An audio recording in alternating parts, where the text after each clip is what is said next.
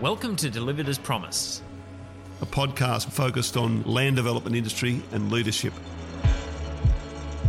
G'day Graham, how you going? Oh, look, I'm well, Mike. We've got a different view today. I'll try and describe it. If I look out the window, it's pretty high. It's east of Seven Hills? East of Seven Hills, west of Sydney, west of the CBD, coming to you from Parramatta.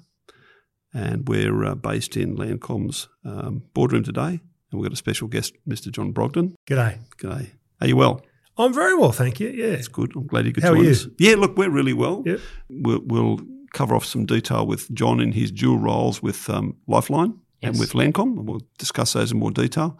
So you told me I could talk in the microphone. I think I remember that. You can do whatever you want, John. We do want to talk about EDS because I think that we've had together, all the team, a really unique opportunity there to turn a community that needed a hand. And you guys took on the challenge that was ahead of government to really create some better social outcomes. Oh, we're changing lives out there. It's Absolutely. It's more than just earth and buildings, and we literally are changing lives and turning the social issues around a bit, and hopefully making it a place where people want to live. Oh, look, I think so. I think that it's a much more desirable outcome now for families and people around in the community, and it's really starting to grow.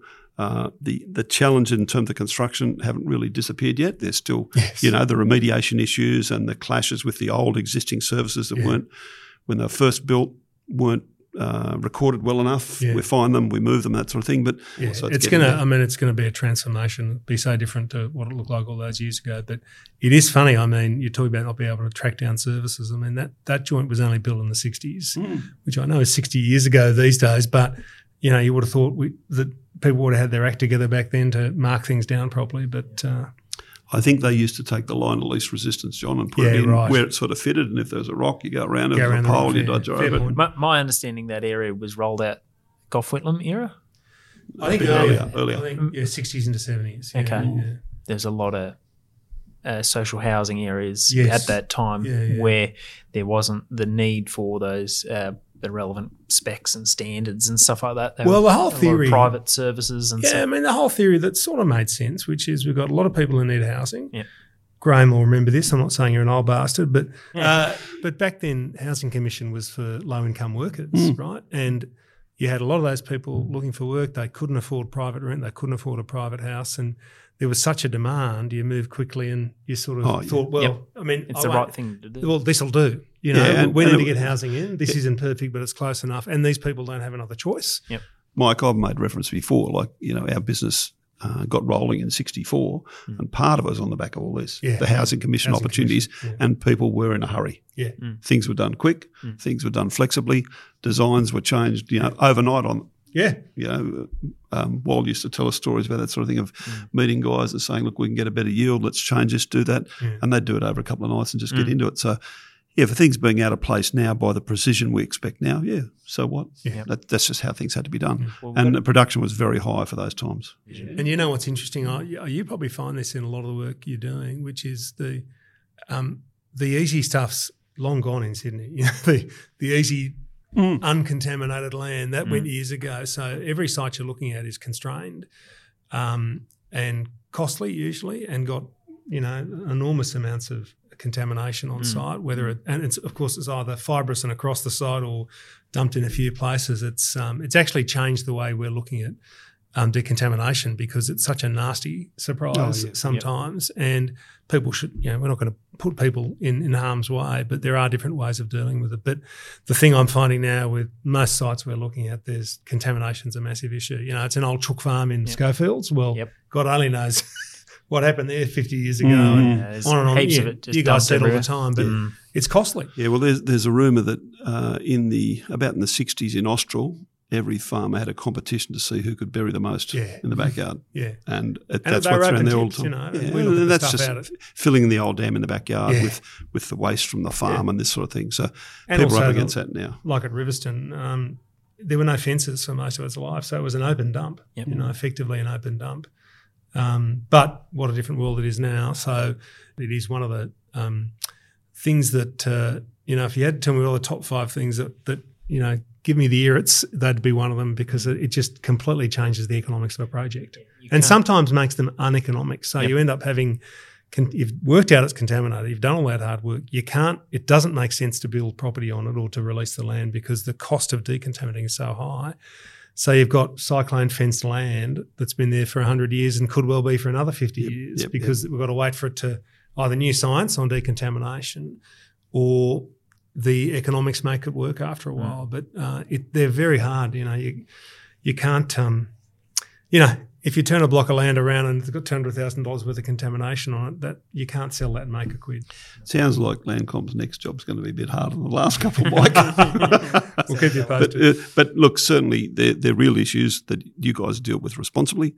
New work, relocation work, that's been done. The biggest tick for me is there's nobody hurt. I haven't heard anything like this so far. It's been safe. And we report to our board not just our injuries, but your injuries, so our contractors' injuries. Sure. So there's, whilst there's an argument that it's your legal responsibility, we're part of it, right, effectively. Yep. And if not, we're part of the reputation. So we get your reports that come right up to our board.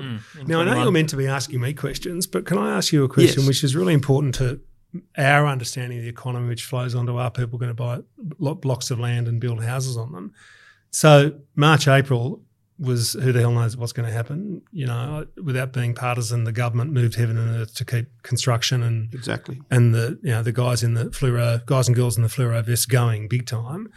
But did you expect the year to pan out the way it did, or were you? I mean, you must have been preparing for the worst, hoping for the best, I guess. You guessed it absolutely. Look, without all the details, but at one stage we went into absolute crisis mode when things were first around. Yeah. And we looked very carefully at the downside of things, if and when. And we'd planned that. We drafted a plan. What happens if we're shut for 4 months? Yeah. What does that look like? Yeah. What's it mean to the business? What's it mean to our people? For 4 months. What does it look like? And how we could best look after them. Yeah, of course. And that would have been scary. It looked very grim. Yeah. We didn't want to look there. No. And then when we first heard essential industry, we just drummed that in everyone's head every day. And one of the things, and some of the guys remember, we said, look, the worst thing you could do is to be gathered around the back of the ute at the end of the day, having a beer, and having that photo on the front page of the Daily Telegraph. Sure. And people like John Brogdon would be shooting me and all our customers saying, what are you doing? Because it would put the industry at risk. So it's funny. Guys acted responsibly throughout. About yesterday, I dug out a little bit of history. I found a letter, and I'd forgotten about it. But it was when an essential industry was determined, and we wrote to everyone and gave them a piece of letter verifying they were an employee of ours, deemed as an essential service at that time, signed by Graham and I as director. So if you stop by the police on the side of the road, produce that. And we thought it was a safer bet than letting some of our guys have an argument with the cops. Well, if we were trying to work out how we go from Landcom to Lifeline, this is the perfect time because Lifeline, we did the same. Yeah. So when it hit the fan and, we thought, oh my God, what's going to happen? How can we get – most of our volunteers go to centres, local centres to work, and that's been the model forever. And there's been some psychological safety issues to help our staff be together rather than be by themselves. But put that aside. So we had to keep people going. We were sort of hoping for the best, planning for the worst. So I rang around the country, rang the Federal Health Minister, Greg Hunt, and said, I need your support to make sure that all of our volunteers are essential workers. We're almost like triple O in that sense. We had no problems. We got the confirmation straight away. And at the same time, planning for the worst, we also got 1,500 of our 3,000 phone volunteers around the country trained to work from home in case it got worse. Mm-hmm. And we all got, the whole joint lockdown. Because you remember back in March, April, we were expecting tens of thousands of deaths and millions of infections. Exactly. And that changed pretty quickly, but you had to plan for the worst, should I say. So, yes, we too were getting our people out as essential workers effectively. Mm. Yeah, and we're lucky our team have behaved sensibly throughout the right way, and they've taken it seriously. We actually brought in for the 1.5 metre spacing, we brought in a WEM safety rule of 2 metres, so that gave it a bit more clarity on what was really required. And Mike, we've had just total support, haven't we, throughout? Yeah, we had no. Got to give you guys a reminder, everyone's now, hey, come on, out of the shed, there's too many in here, clear out and sit under the tree and have your lunch and that sort of thing. Yeah. But the support's been great, which is good. Well done. But many of our families are affected by this whole thing so far. people with us have been working largely normally in terms of a working environment, talking around their people largely normally, but whether it's their wives, daughters, neighbours, nephews, uncles, so many people are affected by either not working or 2 days or wherever they went to the hairdressers, that shut, or all those isolation issues. And, well, we've seen this at Lifeline. So it's a struggle. When the government said social isolation, what they really meant was physical isolation. But when I heard that phrase, I heard enforced loneliness, because for many people you were saying, particularly, let's not forget the beginning where it was, we were locked down. Remember, first thing was 6 months. We're going to be locked down for 6 months. And for many people that was enforced loneliness. And, there is a pandemic of loneliness in Australia. There really is. We don't always see it because it can be quite hidden. That's the very nature of it in many senses. We've always, in the 57 years Lifeline's been around, we've had people call us who've been lonely, and often we're the only voice they hear all day next to the radio or the television. So we've already had that. So we saw an increase in that. And I sort of say there are two things I think humans really need, and that is human interaction and certainty. Well, they're the two things we haven't been able to give them for so much of this year, and particularly for older Australians who often live alone, who have, for a long time weren't able to leave the house and were worried about it, and masks and all those issues. And of course, we saw the vast majority of people who died from COVID in Australia were elderly Australians. They're more susceptible to it for obvious reasons. But we saw our calls go up. They started going up during the bushfire. So that's only 12 months ago now in December. And then they kicked up again with COVID. So how did they relate in terms of some stats? So this time last year, just before the fires kicked off, we were doing an average of 2,500 calls a day. The new normal for us is 3,000 calls a day. And I don't see that dropping anytime soon. I'll tell you the most fascinating statistic, because we've all been so focused on COVID. We, and you guys supported us through this as you sort of great supporters of Lifeline, we established a standalone bushfire line called 13HELP. Believe our usual number is 13 11 14. Available, Graham and Mike, to all your people 24 hours a day, 13 11 14. But somebody really cleverly, and in the bottom drawer, had bought 13HELP at some stage. So we spun that out straight away as the bushfire line, to send the message to people that we're always here on 13, 11, 14, but if it's a bushfire-specific issue, we'll train you up to handle that, people to handle that directly. I'm telling you this because 12 months later, we are still getting every day between 200 and 300 calls about bushfires. So we're thinking about COVID, and that just demonstrates that people have crises in different ways at different times. So some people toughed it through the worst of it, and then 6 months in realised,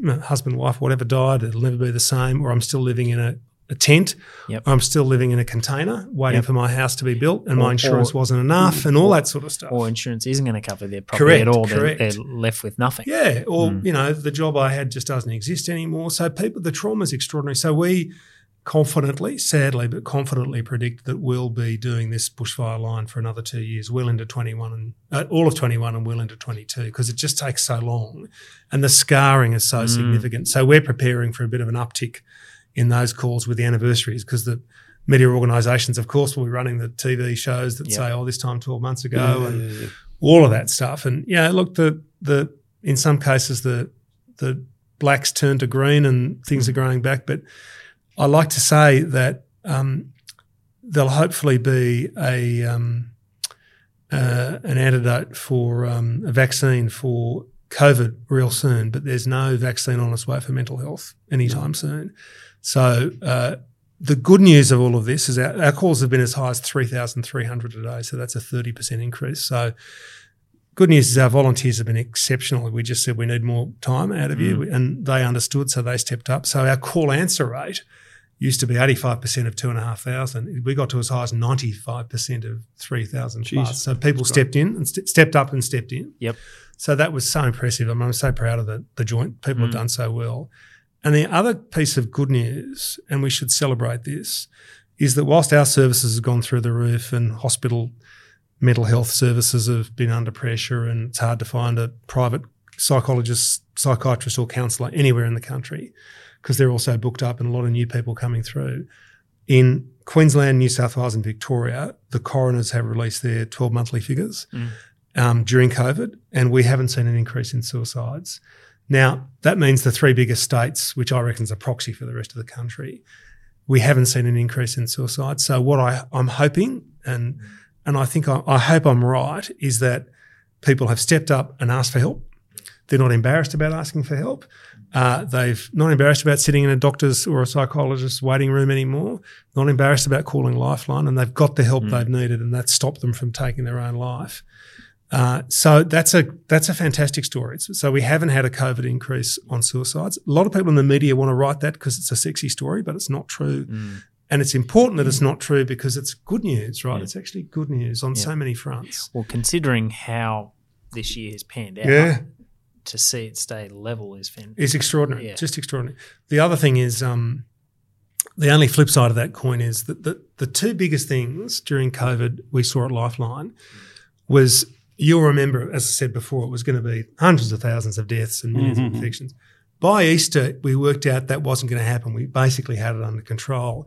And, every death through COVID has been very sad, but in relative terms, we've done extraordinarily well, incredibly well, particularly compared to other countries. When people worked out I wasn't going to get infected and nor was Dad, and we're pretty safe, you could feel the temperature drop. Our calls didn't drop, but the temperature dropped.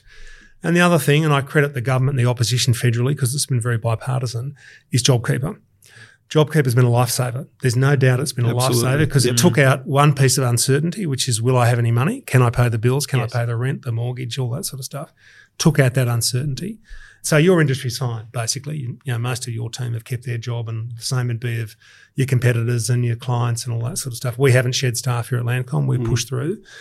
But plenty of places have, and there'll be restaurants in town that won't reopen. And for sure. But it's been an extraordinary year for mental health in Australia in that we've had a massive increase, but I think we've helped people through. Governments have thrown money at Lifeline. We've doubled all of our government funding almost within a month of this taking part. So governments have realised how important mental health is as well. Well, I can echo your comments about people dealing with it a little bit more openly now. Yes. It's certainly the stigma. case. The stigma's disappeared a bit. Look, it's still around. It's not clear, but through our, we've got about 400 people a day, one way or another, involved. There's now more free conversations about, hey, John doesn't look too well. I think he's struggling. Let's have a chat to him. Yeah. Even if it starts at that. It used to be sort of, I don't know, that's a bit weird. We'll keep it away. Or let's take him down the pub and have a drink. Yeah, like that's the solution. Give them 4 beers and let them drive home. Yeah, that's right. I suppose it used to work. Down a bit. But now it's more freely spoken about, and it's being supported, and we're trying to really actively work that up more. I know you are. And we talk about I have begun to say a lot of people, how's your mental health? Not just how's your health, but how's your mental health? Because, part of the challenge with mental health is unless you're having an episode, I can tell if you've broken your arm, Graham. I can tell if you've, wounded your head, Mike, but I can't tell if you're mentally unwell. So and if I've got a broken arm, you'll help me carry my bag for 6 weeks and then will. Say, mate, you're nearly right. Get going again. I'll see it. And when it's non-visual with the mental health, it is a hard struggle for people to understand and support. When burly blokes working in your industry talk about it, I think it's another great sign of how far we've come. We've got to treat it. That's the other thing. You can't just think it's talk about it. Yeah, and you got to go and get the help you need. And that's more and more available than it used to be. In the acute end, there still isn't enough. But in the services for somebody who's maybe got a mild depression, or maybe they've had a divorce, or somebody in the family's died, those services, I think, are more there time and again. But and I think they can get the maintenance they need, those people, to just keep them jogging and getting further forward. But the acute end is still pretty tough for now. Yeah, and there are some really, really challenging and hard mental illnesses out there, like heavy bipolar and obviously schizophrenia and things like that. So I have a mild depression and I have suicidal ideation, so I can manage my stuff pretty well, I think. But I have to be very active in managing it. But the same would be if you've got diabetes, right? You let that go and run itself, well, you're going to end up without a leg or in hospital. Yeah, and one of the first things for people to sort of think, it's another illness. Yeah. Let's treat it. Exactly. Let's work with it. Yeah, that's and all it is. If you don't, you're going to have all it is another illness. Could well have the aberrations after that sort of thing. So, what's the way that would you think the community can help Lifeline more and be aware of it? What we're talking to our people now. Yeah. What do you think of some things that they can be aware of? Certainly, you've exposed as talked about what's available as a service. How can we help? So we've just opened up a retail shop, a Lifeline op shop, as they used to be called, opportunity shop, in Castle Hill. So it's our first one up in the northwest. So you can help us in 1,000 ways. You can buy stuff or you can donate stuff at the local shop. That helps us to raise money to provide our services. You can volunteer for us on the phones. That's a big commitment of training. And then it's a shift once a fortnight or once a week, depending on your availability. And we get a lot of people who start the training and don't make it through because, and I do this, right, we live on the northern beaches. I'm not asking you to spend 3 hours on the barbie at the kids' nippers. I'm asking you to pick up the phone and deal with people, many of whom are at the edge. So about 10 to 20 times a day, we will identify the person on the other end of the phone as at such a high risk of suicide that we keep talking to them, and we can have the police and ambulance track them and go to where they are. Yes. So we keep talking to them. We're a very interventionist service in that. So you don't have to ask, we'll do it. Yep. And if there's a firearm involved, the police will literally kick the door down. So that's happening 10 or 20 times a day. So you have to be prepared to get one of those calls on Lifeline. You could volunteer at one of our shops or our book fairs. And I think also you can use this in different ways. Obviously, you're in crisis or you're suicidal, please use us. But what I think people don't understand as much about us is if you're worried about someone and you don't know how to deal with it, please ring us. Okay. So we can say to you, oh, look, you'll ring in and say a family member's is I'm really worried about somebody. Really worried, and you're not sure what's the direction ahead. Who do I talk to? What do I do? Or what do I say to them, you see? What do I say to them? How do I broach the subject with them? How do they... Exactly. And a lot of parents for a long time, and it's still probably the view around most parents, is if they're worried about talking about things like suicide with their teenage kids because they'll put the thought in their mind. Strangely enough, nothing could be further from the truth. It's quite the reverse. If you ask that question directly, you'll draw it out of somebody. And it's strangely enough, all of our research and all of the science shows that that's what, and all of our experience shows that that's what works. But you might have, a very gloomy, someone who's usually happy who's very gloomy all of a sudden, or somebody who's drinking too much all of a sudden, or put on a massive amount of weight or lost a massive, all of those, it tends to be extremes in people's behaviour. We all have bad weeks, Balmain Tigers haven't won a grand final for a long time. But are they still in the comp? Oh, geez, that hurts. I was born in Balmain in 1969, the last year the Balmain Tigers won the grand final. Yes. Not conceived. Mum reckons there are a lot of people conceived after that game, after that grand final. Who was your goal kicker in 69? Oh, God. Was it Len Colleen or was it Golden Boot still? Oh, the old man will know. I can't remember. I remember a lot of those names. Len Colleen was the South African that came across. It might have been a bit later. So he's much older than you. Yeah, much older. Much older. So you might have a bad week, right? But if you have, and there can be events in your life, you can lose your job. Terrible last week. I spoke to the police commissioner. There was a report you may have seen in the media about a police officer killing himself in the police centre in the city. And I spoke to the commissioner and he said he thought there was a marriage breakup around it. So some of us sail through these things. And of course, the other thing is some of us really appear like we've got our act together, but it can be a little shift. And that's what's happened through COVID. People who usually keep it together, and many people usually keep together, were really worried about whether they'd get COVID. They, in the early days, really worried they'd die. Effectively, they'd die, or mum would die, or dad would die, or the kids would die.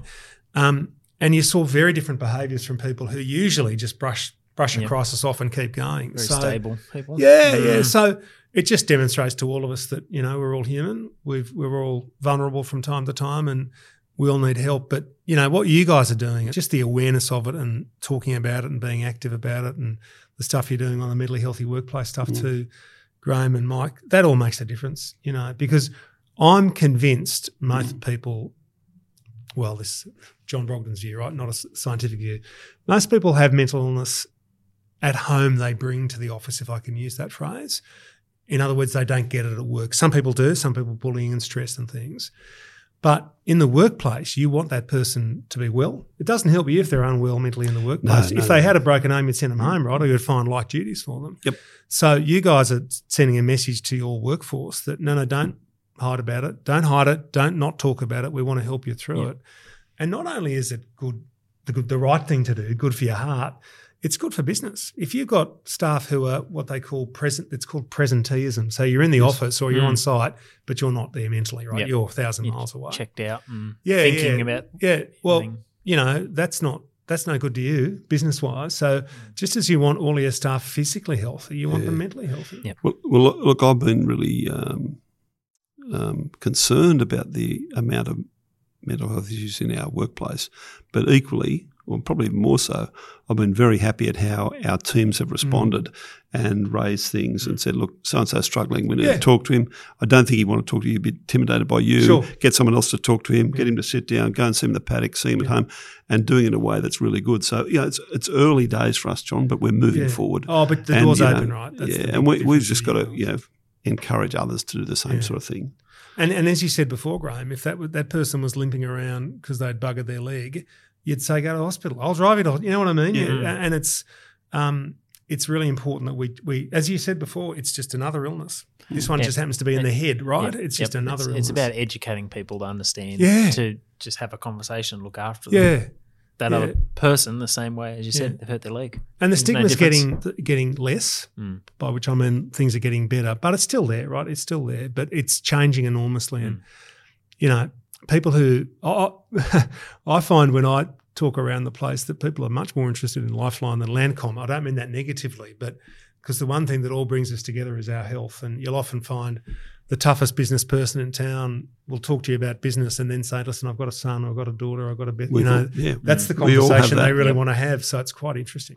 We all have that. We all have that for sure. So one of the reflections I'll ask you guys to think about is, and this is just genuine, how lucky are we to have a guy like John to be chairman of Lifeline and to be CEO of Landcom, and you can hear he's genuinely concerned about people and social outcomes. And, I know John well, this is fair dinkum. It's not John just on the microphone speaking. So, when our society has good leaders that are prepared to share of themselves and give, I think we'll all just continue to get in a better place. That's very nice of you. No, thanks, John. Well done. You're a good friend too. That doesn't matter at the moment. But, so look, I think we might wind up at that, Mike. But certainly, I'll close by saying thanks, John. And can I just say one thing, Graham? Sure, which is, go for it. once again, thank you guys. We really enjoy our relationship, and it's a long-standing one, as Absolutely. you know. And we'll keep going into the future as well. So thanks for all the work you guys do on site, and we feel you're part of the, as with other contractors, part of the bigger Landcom family. So thanks for the quality work you give us. And the other thing is, just to everybody listening, Lifeline's always there 24 hours a day, 7 days a week for people on 13 11 14, or you can go online to lifeline.org.au. But we are there, and we're anonymous. We don't care what you've done. We're not going to judge you. We're not going to make a moral choice about whether we should help you or not. We're there to help you for that period of time. We're anonymous, and we're there 24 hours, 7 days a week. So 13 11 14, always there for everybody. Thank you, John. Thanks, Mike. Anything else you want to cover? No, I think that's it. Great message. Thanks, John. All right. We'll see you all soon. See you. Thanks for listening into our podcast. If you like what you hear, hit subscribe or hit us up on LinkedIn.